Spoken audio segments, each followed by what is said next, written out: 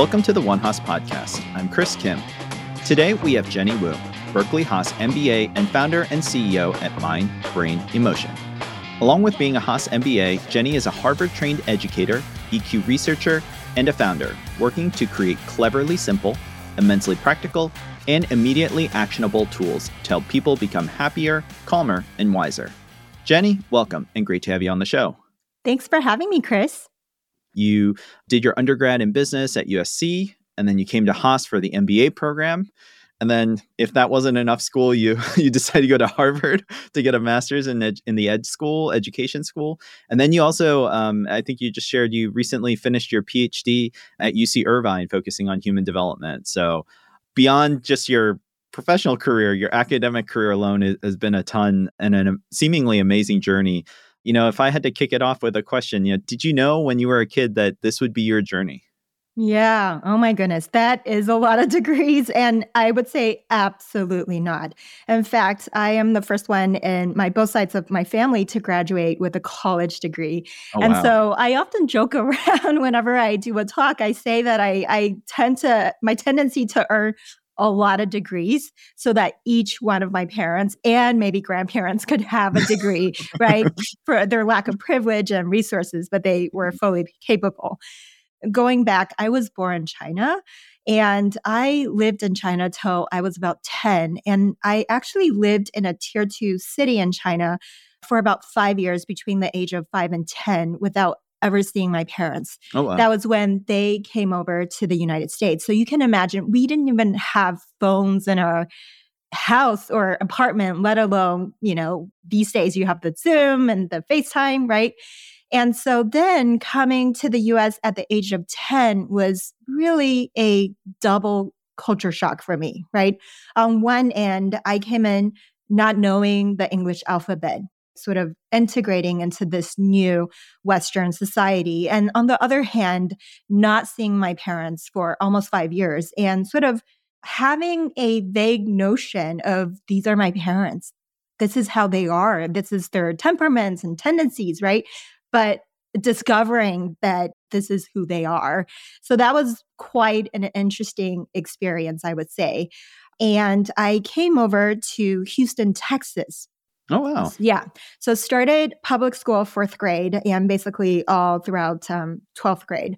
Grew up in Texas. And really, as you mentioned, what brought me out to California was to go to undergraduate and to do USC. And that was, I would have to say that in itself was also another culture shock for me. Tons of questions, but Yeah. but an immediate question I think of, what is it like going from China to Houston? And Houston today is a bigger city, a lot of things are happening there. The music scene's kind of big and entertainment, a lot of things like the Super Bowl or big, other events, big events happen in Houston. What was it like when you were a kid? And then can you translate that to going from Houston to Southern California, Los Angeles, and arriving at USC for college? What was that like making those two transitions? And what did it feel like for you experiencing those changes? Yeah, great questions.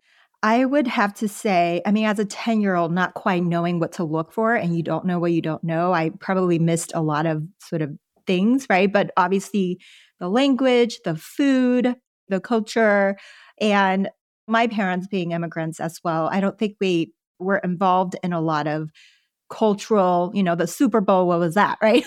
type of activities. But I do vividly remember being in my ESL class, English as Second Language, and I was really the only Mandarin speaking student there. A lot of Latinx peers around me. And that was in itself sort of something different, right? And of course, getting a feel for the curriculum differences. I remember not knowing my alphabets, but I knew how to count, right? From 1 to 10.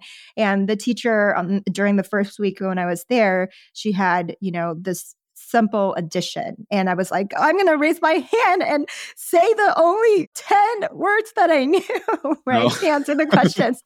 So I was very optimistic. So I think that really helped. And, to answer your second part of the question of sort of going from somewhat of a conform community in where I grew up in Houston and then later Sugarland, and to going into Los Angeles. And just, I think right off the bat, seeing the type of cars that my peers were driving were just mind blowing, right? And my parents had very humble upbringings. And I chose to go to USC because, it was so funny. It was Time Magazine College of the Year. And they Oh, had a great volunteering program in education, the joint education program. And it was, it sort of fit in all the boxes. And to be honest, I was dating someone in LA as well.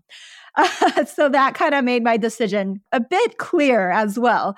So going in, I think just the type of clothes that these kids were wearing, the type of backgrounds took some adjustment. And I decided to major in business. I was very interested in it. But to be honest, I was also interested in the medical field. Took the AP Bio 2, went into a local hospital, saw like these surgeries, does not feel faint, love it, captivated by it. But again, I think it's also because my parents, to be honest, they just didn't have anyone within their network, right? And their community and their friendship who were doctors. And so being the very practical parents they are, they wanted me to go into a field that was doable, realistic, practical. You can make a good living. And so that's part of the reason why I went in. So I did business with an emphasis in information systems.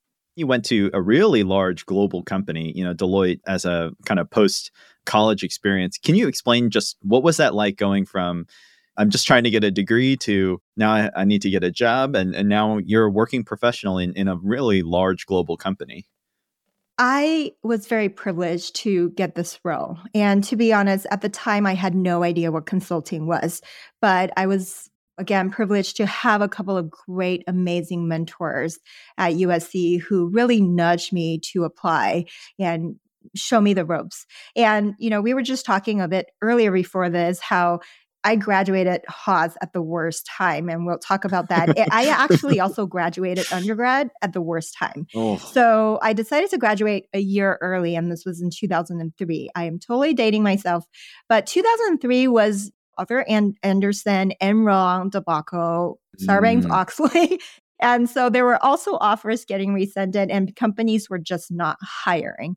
And I somehow got this position at Deloitte. I think they only took one person from the business school. And interestingly, the only position they were interviewing for was in the technology field and technology integration. But I think because I've always kind of had an entrepreneurial background, I was doing some things on my own, my other internships, that they realized that I'm actually a better fit for human capital consulting. And so that's how I got into this field. And to answer your question, it was amazing working in a global company. And I do have to say, I got some previews of that because I represented USC at a global international case competition at Copenhagen. And this was schools from all over the world, right? Solving tough business problems and coming together. And that was when I knew, wow, this is, I want to be more globally minded and working collaboratively with people from all walks of life. And that was something that really Deloitte offered that I'm truly grateful for. that's amazing, Jenny. And I think even for some folks who graduate from the MBA program, being able to either work in the technology space, either in human capital or even at a large firm like Deloitte, that would be a pipe dream. That would be the end goal. But for you, you got that straight out of college, and then you decided to come to Haas. What made you want to pursue business school or something else when you already accomplished a ton, in a short period of time? Just coming to the States and then going to college, graduating, working at Deloitte, you kind of already had it all. Why give that up and decide to go to business school? The consulting pipeline is very typical in that you're coming in for a few years and sort of in order to accelerate to the next position, or the typical pathway is very much getting a graduate degree and typically an MBA. And so I wouldn't say I was being innovative and being courageously different. It was sort of the next thing to do, I have to say. But with that said, I ended up leaving Deloitte shortly before applying to school. And the story behind that is, on the one hand, I really, really love the work. And Chris, as you mentioned, right, one project is really equivalent to a year's worth of work in industry in some sense, right? It was fast paced, fast speed.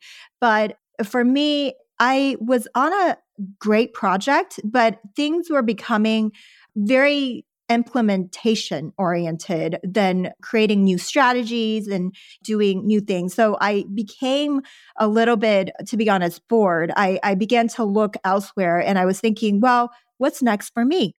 And again, the typical pathway is to get an MBA. And so that's how I ended up. And I actually applied to B School very shortly after I left, and I didn't have much of a runway. And so I applied to Haas because I had some colleagues who went to Haas and they are just amazing, collaborative, humble individuals. I just really fell in love with the Haas culture. And, I'm so glad I had, again, the privilege to go to Haas. You not only came to Haas, but you stayed very busy. You were a GSI for multiple courses. You were a career coach. And it would be great to talk about that career coach program. And then you were also the president of Women in Leadership. How did you balance doing everything that you were doing and then also go to class and manage all the different aspects of even just being an MBA student at Haas? This is an advice, right, for people who are coming into the MBA program is you have to be crystal clear in terms of what you want to get out of it and what are your purposes? What are your passions? And for me, I've always loved people development. And so it was a no-brainer to become a GSI for leadership communications, which is the core first year course when I became a second year MBA. And then I also was the GSI for the gateway class for undergraduate, which is the principles of business. And I just, I really enjoy nurturing and working with individuals, teams, and groups and classes to help them fully express their potential individually and collaboratively. And women in leadership is something that's so near and dear to me. I was sold on it when I went on to the WELL retreat in Napa in my first year. And that was when I was like, wow, I really want to contribute to this amazing organization, to the amazing women in it, and take a leadership role. So it was a lot of juggling, right, to your point. And I, by no means, was straight A, right? But who cares, right? That's not quite the point of Haas. And it's really getting the experiences, the network, the people, and of course, what you learn in the discussions in the classrooms. Yeah, you kind of alluded to it. You decided to go to business school, probably unknowingly at maybe one of the most difficult times in modern history, which is the financial crisis. Would love to hear about your experience there. Yeah. So, the weather lately, I don't know about you, Chris, where I am, it changes every 2 days and very suddenly. So, if I can just relate that to the atmosphere and sort of the climate of the MBA program in 2009, right? That was like one day, it was sunny, and the other day the clouds were rolling around and it was about to get thunderstormy. So that was pretty much the change. People were so worried, and professors were trying to figure out what the heck was happening. It was going on. I remember we were holding town halls, workshops to really understand what happened to the housing market, what might happen to jobs. It was very unfortunate because a lot of my colleagues who are going into the financial industry, they were being hit in a very real way in terms of jobs getting rescinded and just even not quite knowing what's going to happen, being in limbo. And it was dark and uncertain times. And in terms of, for me, I think I interned at Cisco Systems the summer prior, and this was a job that it wasn't, they didn't recruit out of Berkeley at the time. Happy to report, I believe they did after. And so it was sort of at that time, not just me, but many of my colleagues, right? Whether it's the summer before or what was happening for the financial crisis, you had to get really creative. And you had to get really persistent and proactive in terms of knocking on the doors and trying to figure out what opportunities were available. So I felt, again, very lucky to have this job that was solid. It was a leadership rotational program. It was a 3-year rotation within human resources. And I had my eyes set on really the first rotation, which is talent strategy and planning. And so there I was, graduated, and then shortly got married, and then started this leadership rotational program. Eventually, you did end up leaving Cisco, after going through that program. Can you explain what your thought was in that sense? I know you ended up kind of taking an entrepreneurial route, starting your own company, and then also helping to launch a Montessori, which, for anyone who's a parent knows that that's an amazing task. Could you share a bit of what you were experiencing, what you were feeling in the moment? Sure. I just have to say, I never saw all this come. When I was at Cisco, I thought I was going to finish this 3-year leadership rotation. And I think I left when I was still squatting in my first rotation past a year. And what really caused me to pivot all this was having a child. And at the time, we were up in the Bay Area, my partner and I, and also lovely friends who just graduated, climbing the career ladder, right? Doing what you're wanting to do. And, as I mentioned, we got married and I got pregnant very shortly after, barely making the FMLA, the leave. And it was because we were fairly young, one of the first to have a kid. I didn't quite know how I was going to balance it all. And to be honest, because of my own personal upbringing, I really wanted to be that parent who was present, who was there. And so a couple of moves I made was we ended up moving back down to Southern California to be closer to my partner's family. And I ended up doing a part-time, so converting my leadership rotational role to a part-time role with the support of just amazing, amazing bosses. And so I did that and virtually. But then I just realized it was, again, to be honest, still very hard to focus. Yeah. And to be engaged. And, for those of you who I'm sure many of us have sat through workshops of work-life balance or blended or harmony, whatever it might be called now, right? It is very, very hard. And I struggled. So I ended up leaving Cisco and just really to focus. I gave myself a little bit of time to focus on my then only child and ended up actually launching an Etsy business, and it did quite well. But then somehow, again, by surprise, we ended up having twins. Oh my goodness. And very shortly. So this was, Chris, if you can imagine, 3 under 3, all in diapers, all in diapers. And, when I did the Haas X talk at our alumni conference, you might have heard this. I said there were a lot of kicking and screaming. And those were from me. They were from me. I was like, oh my gosh, I was in people development, developing leaders, creating, composed, poised, graceful leaders who knew how to deal with crises. And yet here I was not knowing what to do. And so that was a real humbling turning point. So then, as you mentioned, right, I ended up deciding to work to help launch this Montessori brick and mortar school when it was time for my twins, 18-month at the time, to go to a preschool. So it was interesting that my first day of work, that first week, right, shortly after, were my kids' first days of school. Oh, wow. Which in itself, I have so much to say about that. But it was really through that experience, I learned so much about the pedagogical sort of approach to Montessori, to child development, interacting now with parents as my audience and teachers that inspire me to learn more about the science behind child development. So with a supportive partner, we decided that we wanted to explore other parts of the nation. So we packed up and went to Harvard for the master's program in education.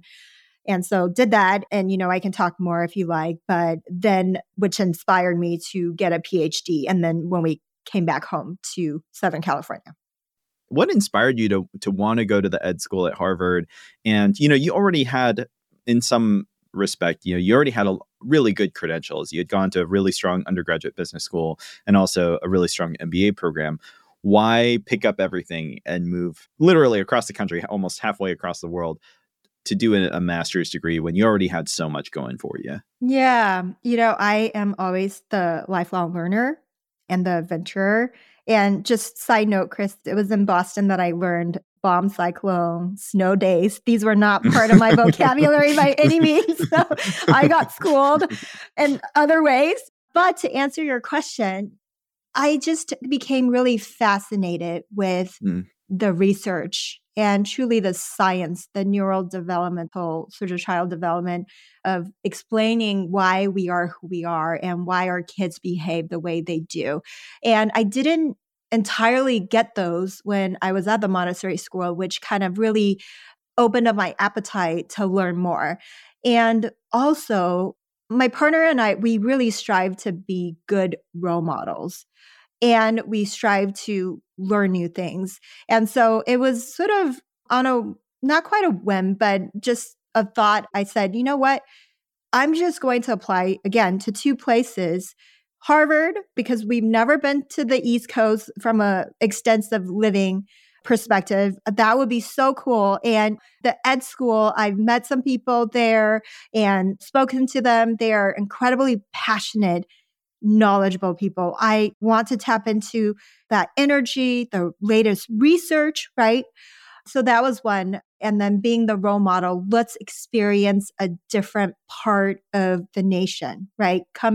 We're in Orange County, so go outside of this orange curtain and really allow our kids this opportunity to experience. And so those were really, honestly, our reasons. And shout out to my husband. He kind of just said, we're going to make this work. And so we went there for the master's. Can you talk a little bit about your company? How did you come up with the idea? And then also, if that wasn't enough, you decided to go get a PhD. So can you explain maybe what was the thought process there? Not only just running a company and kind of incubating a company, but then also deciding to go get a PhD at UC Irvine. Yeah, I think how I approach in terms of how I organize my life, right? So we talked about work life, right? And in this case, I really did the personal professional blendedness, the work life blendedness. And that because I was a mom of 3, I had kids, I wanted to honestly be a better parent, be a good parent, a knowledgeable one, right? Personally. And whatever I learned and did professionally directly answered to my need personally. So that's how I was able to seamlessly switch and juggle it all. And in terms of the origin of my idea, and this is an advice to those who are going into an MBA program or in a program, my advice is do not underestimate the projects that you're going to be going into, whether it's a class, it's a club, it's an organization, even with a company, because that was the inception of my first product. It was in this class at Harvard called Building a Democratic School. It was a workshop. And I didn't want to quite create a school, but I wanted, again, a democratic way of sharing knowledge accessibly, right? Actionably. And so that was when I started prototyping card games as a way of helping children and adults to learn together anytime, anywhere, on the go, within weaving into everyone's busy lives. So do not underestimate your class projects. In fact, I'm actually speaking in that class later this year about my experience. Wow. But it was there that just being able to translate research into actionable, practical solutions is something I knew that I sort of was pretty good at and really enjoyed doing. I enjoy applying, making things applicable, but with the research-based knowledge. And so that is why I decided to go into a PhD program because, again, I felt like, sometimes the more you know, the more you realize you don't know. And I wanted to really become an expert, in this case, in emotional intelligence, helping kids and even adults develop social and emotionally, or what we call soft skills, right, in the real world. And so I decided to pursue the PhD. And concurrently, I was in the innovation lab at UC Irvine, which is also an amazing space. And so I was able to juggle whatever I was learning and readily applying that into the products and my business that I was developing. That's amazing. You've created these essentially like play decks, I guess, or like deck of cards essentially to help kids and adults. Can you talk a little bit about that and what your new product is coming out of your company? Yeah, sure. Thank you. And this will be my 8th product launch. Oh my gosh. So just to Wow. give you some background, these are ordinary, cleverly simple playing poker cards, but they are Hmm. coded in such way that each of the suits represent a focus area or a skill competency. And then the numbers represent level of difficulties. And it's also by topic, and there's different layers to that as well. And so I've done cards related to how to have authentic conversations, emotional intelligence, better relationship skills, also a deck on coping skills, right? Dealing with workplace burnout and just personally, professionally, stress management, anxiety relief, as well as critical thinking skills deck around uncovering our own cognitive biases, right? Stuff like our unconscious bias. So things around that. So my 8th deck is around life skills. And this is about building, honestly, equitable domestic household chores workload, spreading that equitably across households, whether you have kids or not, right? But also building practical skills around how to be independent, how to be a decent human being, right? How to apologize, how to communicate, how to be a good host, right? And how to deal with emergency, in this case, very practical emergency home maintenance issues. And so this is one of probably the most practical deck out of my other ones. And it really stemmed, to be honest, from my TEDx talk, I want to say 3 or 4 years ago, about this whole topic of work life. How do you blend the two and juggle the two? And it was, as a mother, it was my reflection of how to be selfish without feeling selfish, right? And this honestly applies to mom and dads and everybody, really, because we do so much, but yet we have this sense of guilt of maybe we're not doing enough for the loved ones in our lives. Yeah, Jenny, I'm super excited. For folks who are interested, I just got introduced to it, Jenny. So you may see another customer coming in soon.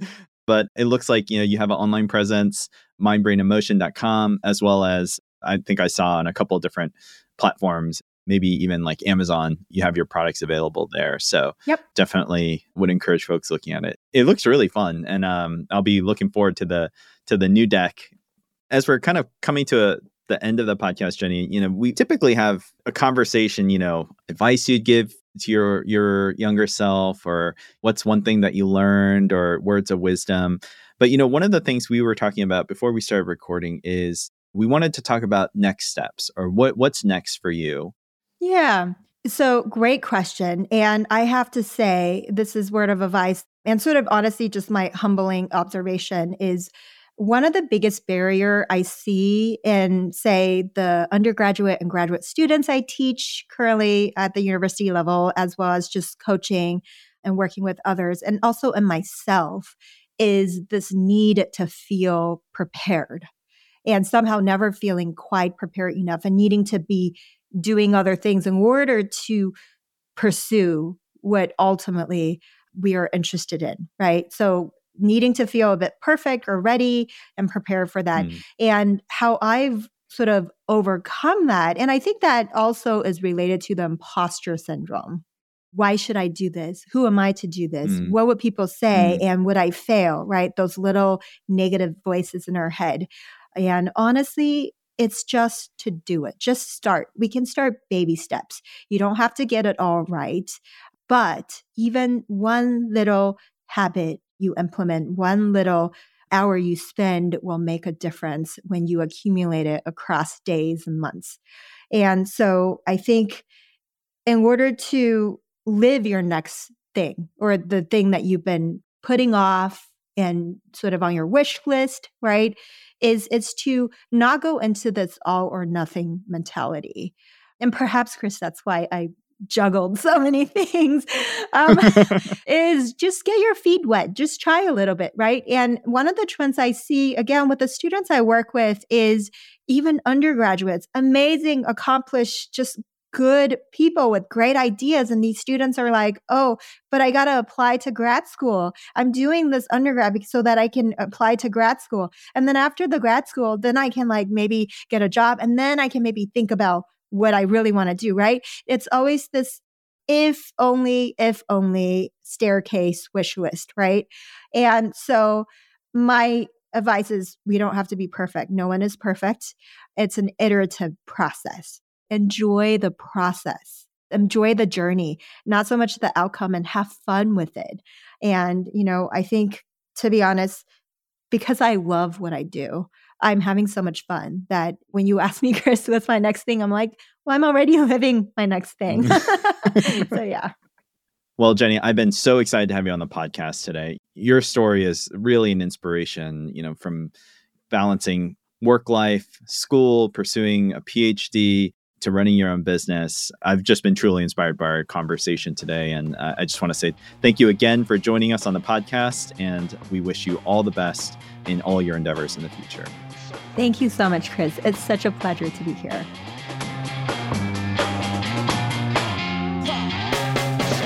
Thanks again for tuning in to this episode of the One Haas Podcast. If you enjoyed our show today, please remember to hit that subscribe or follow button on your favorite podcast player. We'd also really appreciate you giving us a 5-star rating and review. If you're looking for more content, please check out our website at haas.fm. That's spelled HAAS.fm. There, you can subscribe to our monthly newsletter and check out some of our other Berkeley Haas podcasts. And until next time, go Bears.